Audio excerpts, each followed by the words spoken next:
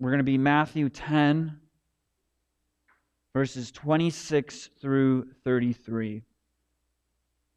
I'd like to read for us this morning, this passage, and then pray, and then we can go ahead and dive into this passage. Starting in verse 26. So have no fear of them, for nothing is covered that will not be revealed, or hidden that will not be known. What I tell you in the dark, say in the light, and what you hear whispered, proclaim on the housetops. And do not fear those who kill the body, but cannot kill the soul. Rather, fear Him who can destroy both soul and body in hell. Are not 2 sparrows sold for a penny, and not one of them will fall to the ground apart from your Father? But even the hairs of your head are all numbered. Fear not. Therefore, you are of more value than many sparrows. So everyone who acknowledges me before men, I also will acknowledge before my Father who is in heaven. But whoever denies me before men, I also will deny before my Father who is in heaven. Heavenly Father, we come before you and ask that you would help us understand your word this morning. That for those who are weary would find comfort and would leave rejoicing in your great name. For those who have backslidden or are being disobedient, strong-willed children, would you convict them and show them your love? And for those whose hearts are made of stone, who do not know you and are far from you, would you cut it out and replace it with a heart that beats after you? We thank you for the privilege, this amazing privilege of seeing the things that are covered, revealed, and hidden made known. It's in your Son, Jesus' name, we pray. Amen.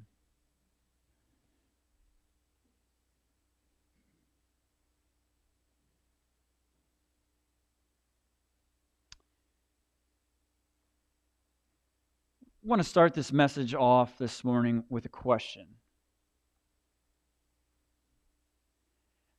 Have you ever feared a person before?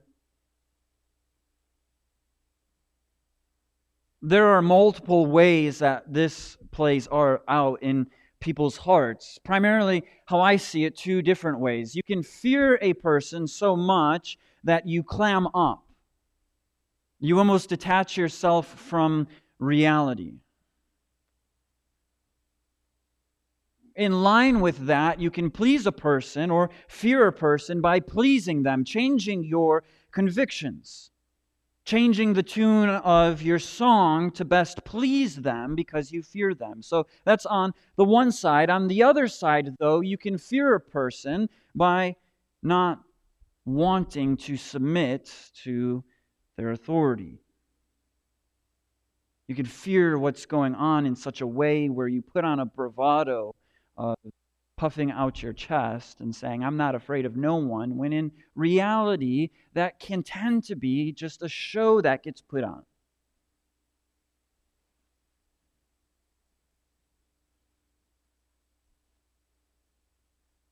When it comes down to it, do you fear man or do you fear God? Do you fear man or do you fear God? You know, I'll confess before you this morning that I am an atypical performance people pleaser. This is something that recently God is starting to stir in my heart and show me that you fear man, and the way you like to respond to it is thinking of ways to please them. Now, I'm not talking about being a jerk, right? In response to I'm not going to please anyone, so I'm just going to be a jerk to everyone. That's how I'm going to get rid of this. No, but the way that I deal with it is then immense anxiety comes on, and then I don't sleep for a night or two, and then I'm just pacing around my house trying to think of what I can clean next or tidy up, because that's the only thing at that moment that I can control. This is where I think looking at Christians in the past are helpful. Christians who took stands, Christians who were bold, Christians who said, I will fear God over man. One man in particular that I'm reminded of is a man by the name Martin Luther. Some of you remember or know of who Martin Luther is. He's the guy who nailed the 95 Theses to the door. And that caused a huge ruckus inside the church. So much so that he was told by a bunch of bishops and people who were above him to meet with him so that he would recant or say in front of everybody, I don't believe this, I was wrong, you were right. And so he went. It was a hostile environment. This is an away game for Martin Luther. It was him and a few of his buddies around people who were telling him, recant, go to jail, or die. And Martin Luther, as he's standing in front of these people, the legend has it, he looks at them, fearing God, and says, here I stand. Here I stand. I will not change what I have thought. This is the Word of God. I stand on it. These are the things that you have distorted. I will not recant what I clearly see in Scripture. Here we see a man who was fearful of God and not his fellow man. And this morning in this passage, this is exactly what Jesus is calling His disciples to. The fear of God over man. As He says right away in the beginning of this passage, do not fear those. Do not fear those, because what is hidden and what is covered will be revealed. So bring those things to the light. Shout it from the housetops. But when you do, realize that men will threaten you. They will cry out for you. They will want you dead. They will want your life taken. So do not fear them that can just kill the body, but fear God who kills or destroys both body and soul.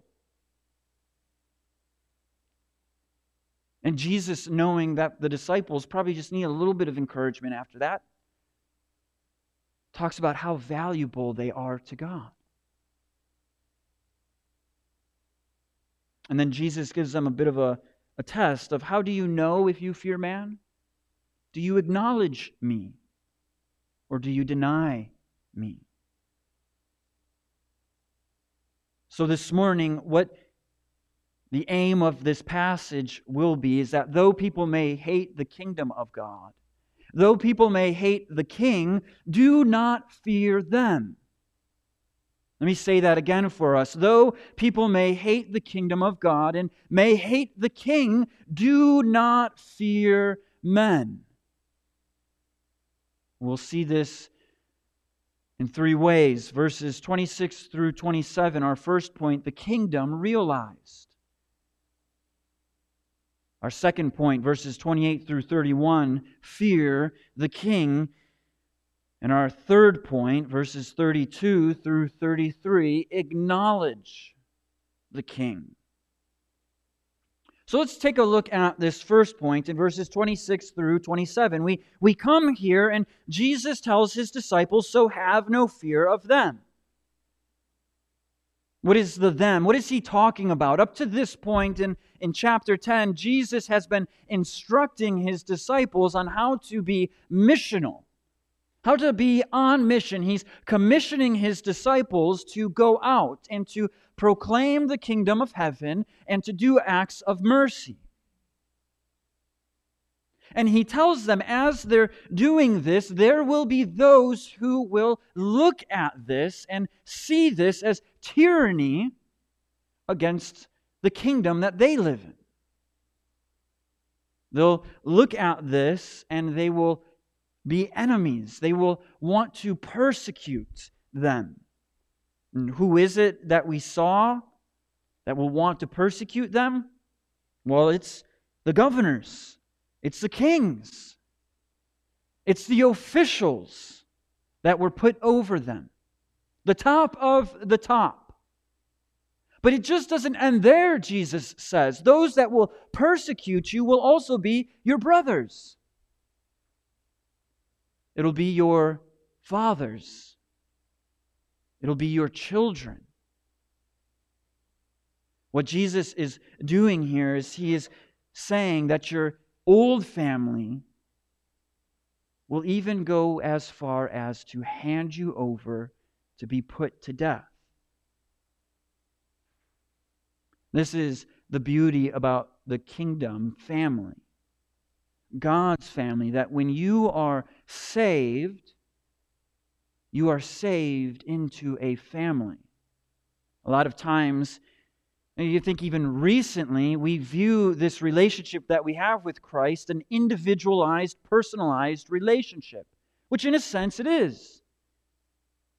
But it's not just that. Because if you had multiple kids, would you not take one of your kids aside if he just started acting as if he was the only child? No, this is not an only child family that we're a part of. This is the family of God that we are a part of.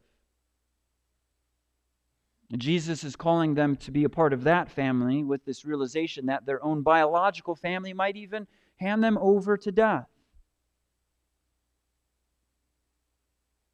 So do not fear them. The them is anybody who is against the kingdom. Anybody who is against the king. Jesus then goes on, for nothing is covered that will not be revealed, or hidden that will not be known. What does Jesus mean exactly by this? What is the thing that is covered, or what is the thing that is hidden? In Mark 4, we get this picture and better understanding that Jesus is talking about the kingdom here. As He tells the parable of the sower, and the disciples ask Him, Jesus, what in the world are you talking about? Can you tell us? Can you teach us these things? And Jesus tells them the secret of the kingdom has been given to you. You know that strange saying that Jesus oftentimes said after He said a parable, those who have ears, let them hear? It's not that Jesus was during a time in life where people were just going around and they didn't have ears on their heads.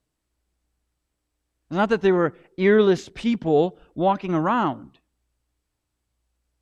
He's talking to those who understand the kingdom and what the parable means. And right here, He is explaining that the kingdom that is covered, will be revealed. And the kingdom that is hidden will be made known. In between the resurrection and the ascension, Jesus goes off with His disciples and specifically spends time with His disciples teaching them about the kingdom of God.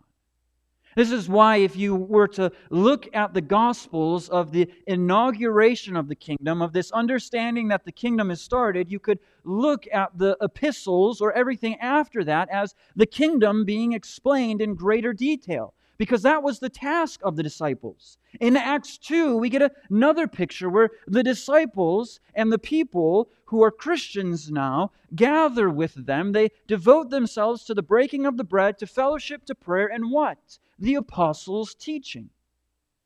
Of the revelation of the kingdom that Jesus was teaching the disciples. This is why He goes on to say, what I tell you in the dark, say in the light. And what you hear whispered, proclaim on the housetops. And we get this very picture. Poor Eutychus. When Paul is on the housetop and he preaches into the night and then to the morning, and in the early mornings, poor Eutychus could not make it through Paul's teaching and he falls out of the window. Paul was on the housetop explaining the secret things of the kingdom of God. He was revealing these things to them. The light that we are to bring forward is the kingdom. This is what we are to bring into the darkness, that we are to make known what the king and the kingdom are like.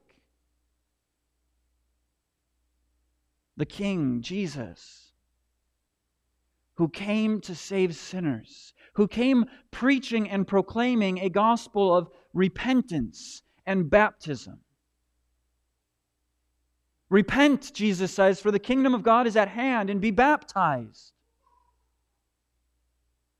The kingdom is the realization and the understanding that man can have peace with God now because the King has come.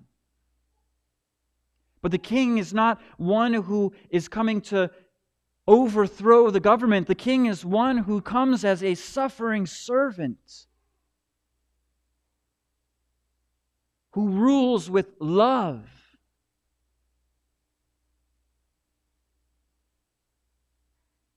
who's handed over to be crucified, to bear the weight of sin.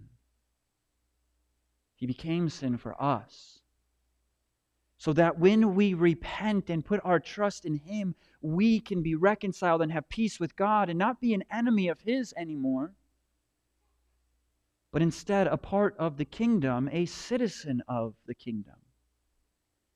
Now, I'm not sure if you're here this morning and you are not a king or a citizen of this kingdom, but this can be yours this morning. You can become a citizen of the kingdom right now by trusting in Jesus, by trusting in His life, death, and resurrection.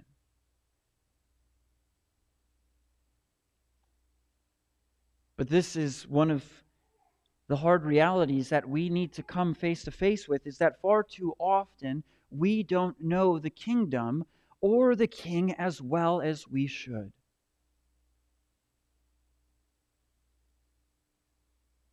This is why we must be people of the Word.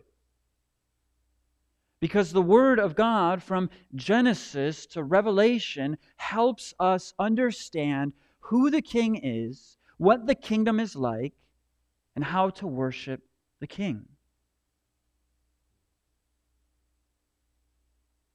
We must dedicate ourselves to knowing the King and what His kingdom is like. But oftentimes we have a hard time with this. Oftentimes, out of our sinful nature, we create excuses.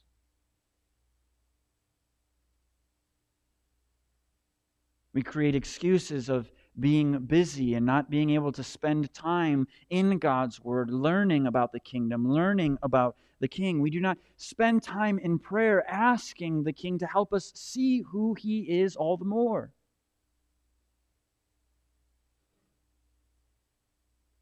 I think if we were to get down to even the heart of the issue, oftentimes we, out of our sinful nature, we do not want the King and the kingdom to disrupt our own kingdoms. We don't want to be confronted by His kingdom and His kingship because we love our kingdoms.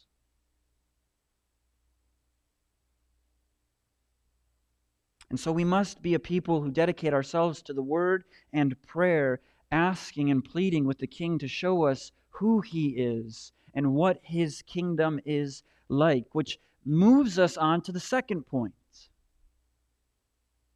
Because Jesus is almost anticipating, okay, we tell these people these things, Jesus, everybody's going to love it, huh? And Jesus gives them or paints them a picture of reality of, no, you need to fear the King. This is our second point, where we need to fear the King. Why?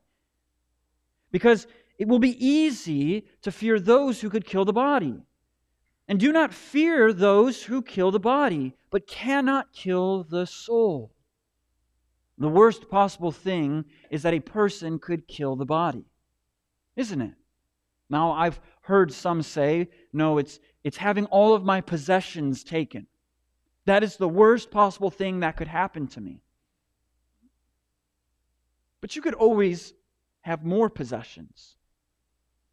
I've often heard, or I've heard a few times, the worst possible thing is that my spouse could commit adultery on me. As heartbreaking and as tragic as that could be, yes, there also could be an opportunity for love after that too. The worst possible thing that a human being could do to another human being is kill you, because you do not get that opportunity of life again. It is taken from you. And so what Jesus is saying is the worst, or the what seems to be the worst possible case scenario for a human to do to you is not actually the worst case scenario. Because they could kill the body, but they cannot kill your soul. All of us, because we are created in the image of God, have been given souls. But Jesus goes on to say, rather fear him who can destroy both soul and body in hell. Man may be able to kill the body, but he cannot destroy the soul. But God is able to both destroy body and soul in hell. God is able to do that because we are under the curse of sin. And as his judgment rings out, all those who are in sin and have not been cleansed from sin will receive his wrath, will be sent into the lake of fire, of torment, where there is constant weeping and gnashing of teeth. This is a judgment that is severe. And what Jesus is encouraging his disciples with is, don't fear the one who can just kill the body. Fear the one who is able to cast you into hell and destroy both your body and your soul. Hell is not an easy topic to discuss, but it is a real topic. Hell is real, where there will be eternal torment.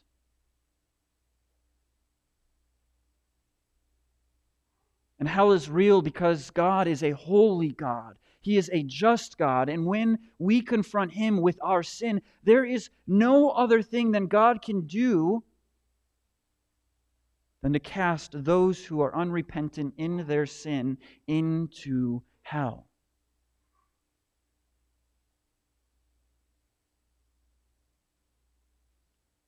This is because, like I said, God is holy. And we are not. We are not the king of this world. We are not the king of this universe. And this is what makes what Jesus says next a little bit strange. Because Jesus goes on to talk about being killed, going to hell, to talk about birds, to talk about your hair. What is the deal? How does this help us fear the King? Well, it helps us fear the King when we properly understand, are not 2 sparrows sold for a penny, and not one of them will fall to the ground apart from your Father? Look, if you are a hunter in here, and you got your 30-06 pointing at a 12-point buck, the beauty. You know, I grew up in the UP or close to the UP. And the song that would always come on, the 30-point buck. We have somebody in here who knows the person that wrote that song. When you've got your 6 pointed at that buck in the crosshairs, as you pull the trigger and before the bullet hits that deer, God already knows if it's going to hit the ground. He's not surprised by 2 sparrows falling to the ground. He knows the sparrows. He sees the sparrows. And look at what Jesus says next. He moves from birds, so God knows and He sees the sparrows to talk about what? Hair. But even the hairs of your head are all numbered. Do you know that this is how intimate God knows you? God knows us so intimately that He knows the hairs. He has them numbered. He knows them, as many as are on your head or not. He knows them. Now, I don't know about you. I love Charisse, and I feel like I know her pretty well, but I am not counting the hairs on her head. I'm sorry. I love you, but I'm not going to do that. But God knows how many hairs are on our head. That's the intimacy of God seeing you. God sees you. He knows you. In fact, believe it or not, this is kind of scary. He knows you better than you know yourself. And so Jesus tells His disciples, Jesus tells us right now in the 21st century, fear not, therefore, you are of more value than sparrows.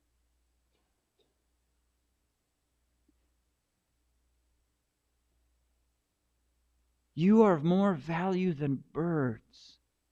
Your Heavenly Father knows you intimately. He sees you. He understands the pain. Jesus is able to sympathize with us in the midst of persecution.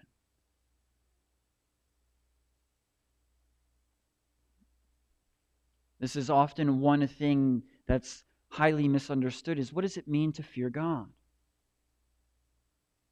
So how do we fear God, right? That's the question. How do we properly fear God? Is it this, I'm over in a corner shaking because I'm afraid of what He might do to me? I mean, for some people who have come from abusive households, this is, when they hear fearing God, this is what they think of. But on the other hand, some people view fearing God of, well, I'm just supposed to just kind of revere Him and respect Him like I respect an adult or an elder. And I think when we look at what this means, the fear of the Lord or fearing God is this sense of awe.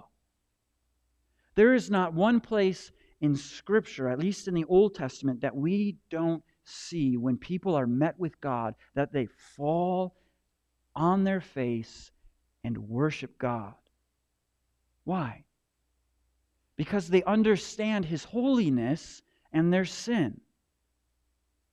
They see the weight of who God is compared to them, and they can't help but fall and worship God. To be in fear. And yet I can't help but think of the quote from The Lion, the Witch, and the Wardrobe when one of the children asks the beaver, is he safe? And the beaver goes, is he safe? Of course not. But he's good. Because then we see Jesus come and we see such a presence of comfort that He brings, where He's able to sit down with the woman at the well. And He's able to confront her sin in such a way where the awe that He leaves her with is she goes back and says, come and meet this guy who tells everything, that told me everything about myself.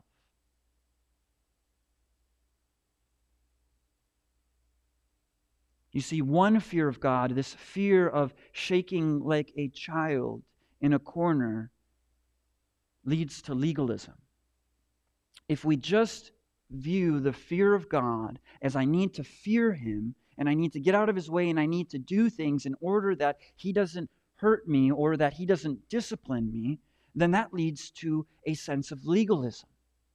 We live in this relationship with God as if my works will somehow please Him more, and maybe He'll give me good gifts. Maybe I won't offend Him in such a way where He'll discipline me. That's legalism, and that's a cruel person to follow. But if we live lives of thinking that fearing God is just revering God and we treat Him as a buddy or as an adult, that leads to what's called antinomianism, which is I'm anti-law. I don't obey God. I treat Him as my back pocket fire insurance. I think the proper understanding of fearing the King depends on the bigness of God that you hold.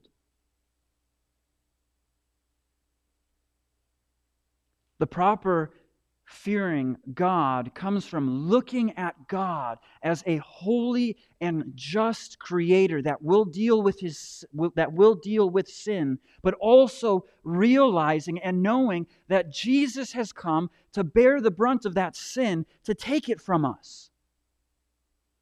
As one pastor puts it, look, you are more deeply flawed than you will ever know, and yet more deeply loved than you could bear to imagine. This is why it's important as we learn who the King is and His kingdom is, we have a big view of who God is. If we were to turn to Ephesians chapter 1 right now, we would see the Apostle Paul going in on this. As he talks about the beautiful mystery that God has predestined us, that He has saved us, that He has called us according to His will. This then at the end of chapter 1 leads into this worshipful prayer where Paul is like, give us more of this, God. Help us understand this. Give us the eyes of the heart of revelation and knowledge and understanding into the Holy One. Paul wants a bigger understanding of who the King is and what His kingdom is like. And when we have a big view of God, we will properly fear Him as holy and righteous and just, and yet loving and merciful and gracious.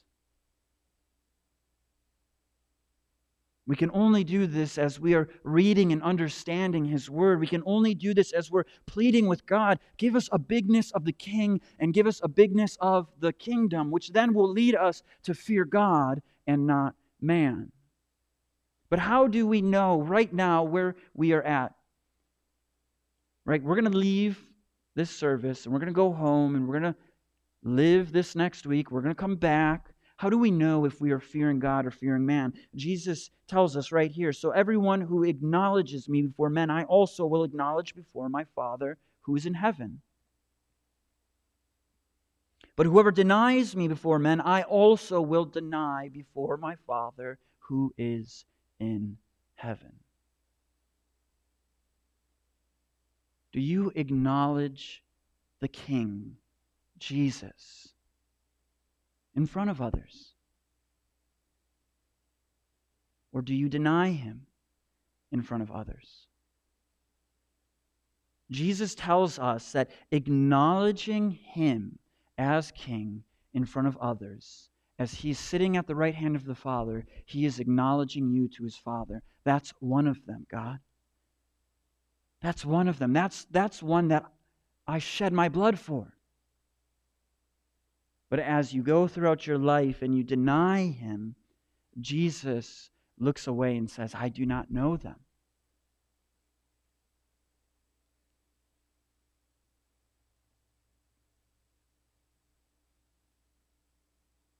How does a person deny God then? How does a person acknowledge God? Let me start with that second question first. We acknowledge God through what Jesus has been teaching us in this, right here, instruction to the 12 disciples. Proclaiming the kingdom and doing acts of mercy. We acknowledge Jesus not just as our Savior, but our Lord, our King, as we proclaim the kingdom and we do acts of mercies. We live a life that is on mission to see all those around us know about the kingdom and the King and how to get in. But the person who denies God, even those who sit in these seats right now that deny Jesus as King are those that want Jesus plus something. Jesus, a convenient Jesus. A Jesus where I want him as my Savior, but I don't want him as my Lord. Jesus as these are the church people I hang out with, and I have my bar buddies that I go with.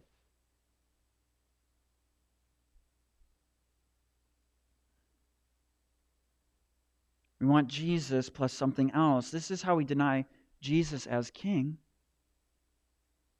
We don't submit to his kingship. This is why it's so crucial that as we are learning about the King and the kingdom, and as we are fearing the King, we then submit to the King and we live out what the King has called us to do. Which, once again, as we go back to the beginning and the first point, it's knowing the King and the kingdom, and how the King wants us to live. Though people may hate the kingdom and the King, do not fear them. Because your heavenly Father knows you intimately. You no longer have to live for the approval of mankind.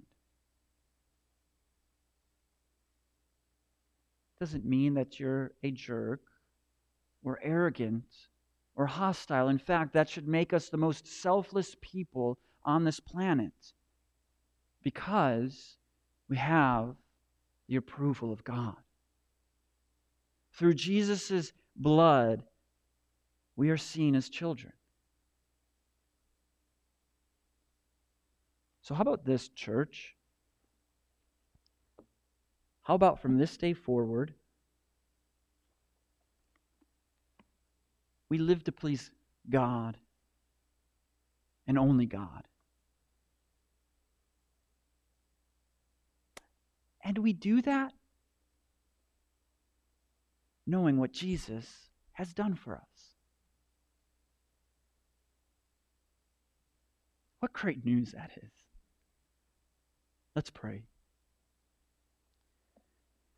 Father, would you help us strip away a sense of needing to please or a sense of fearing man, and help us to fear you. Help us to fear you properly. In Jesus' name I pray. Amen.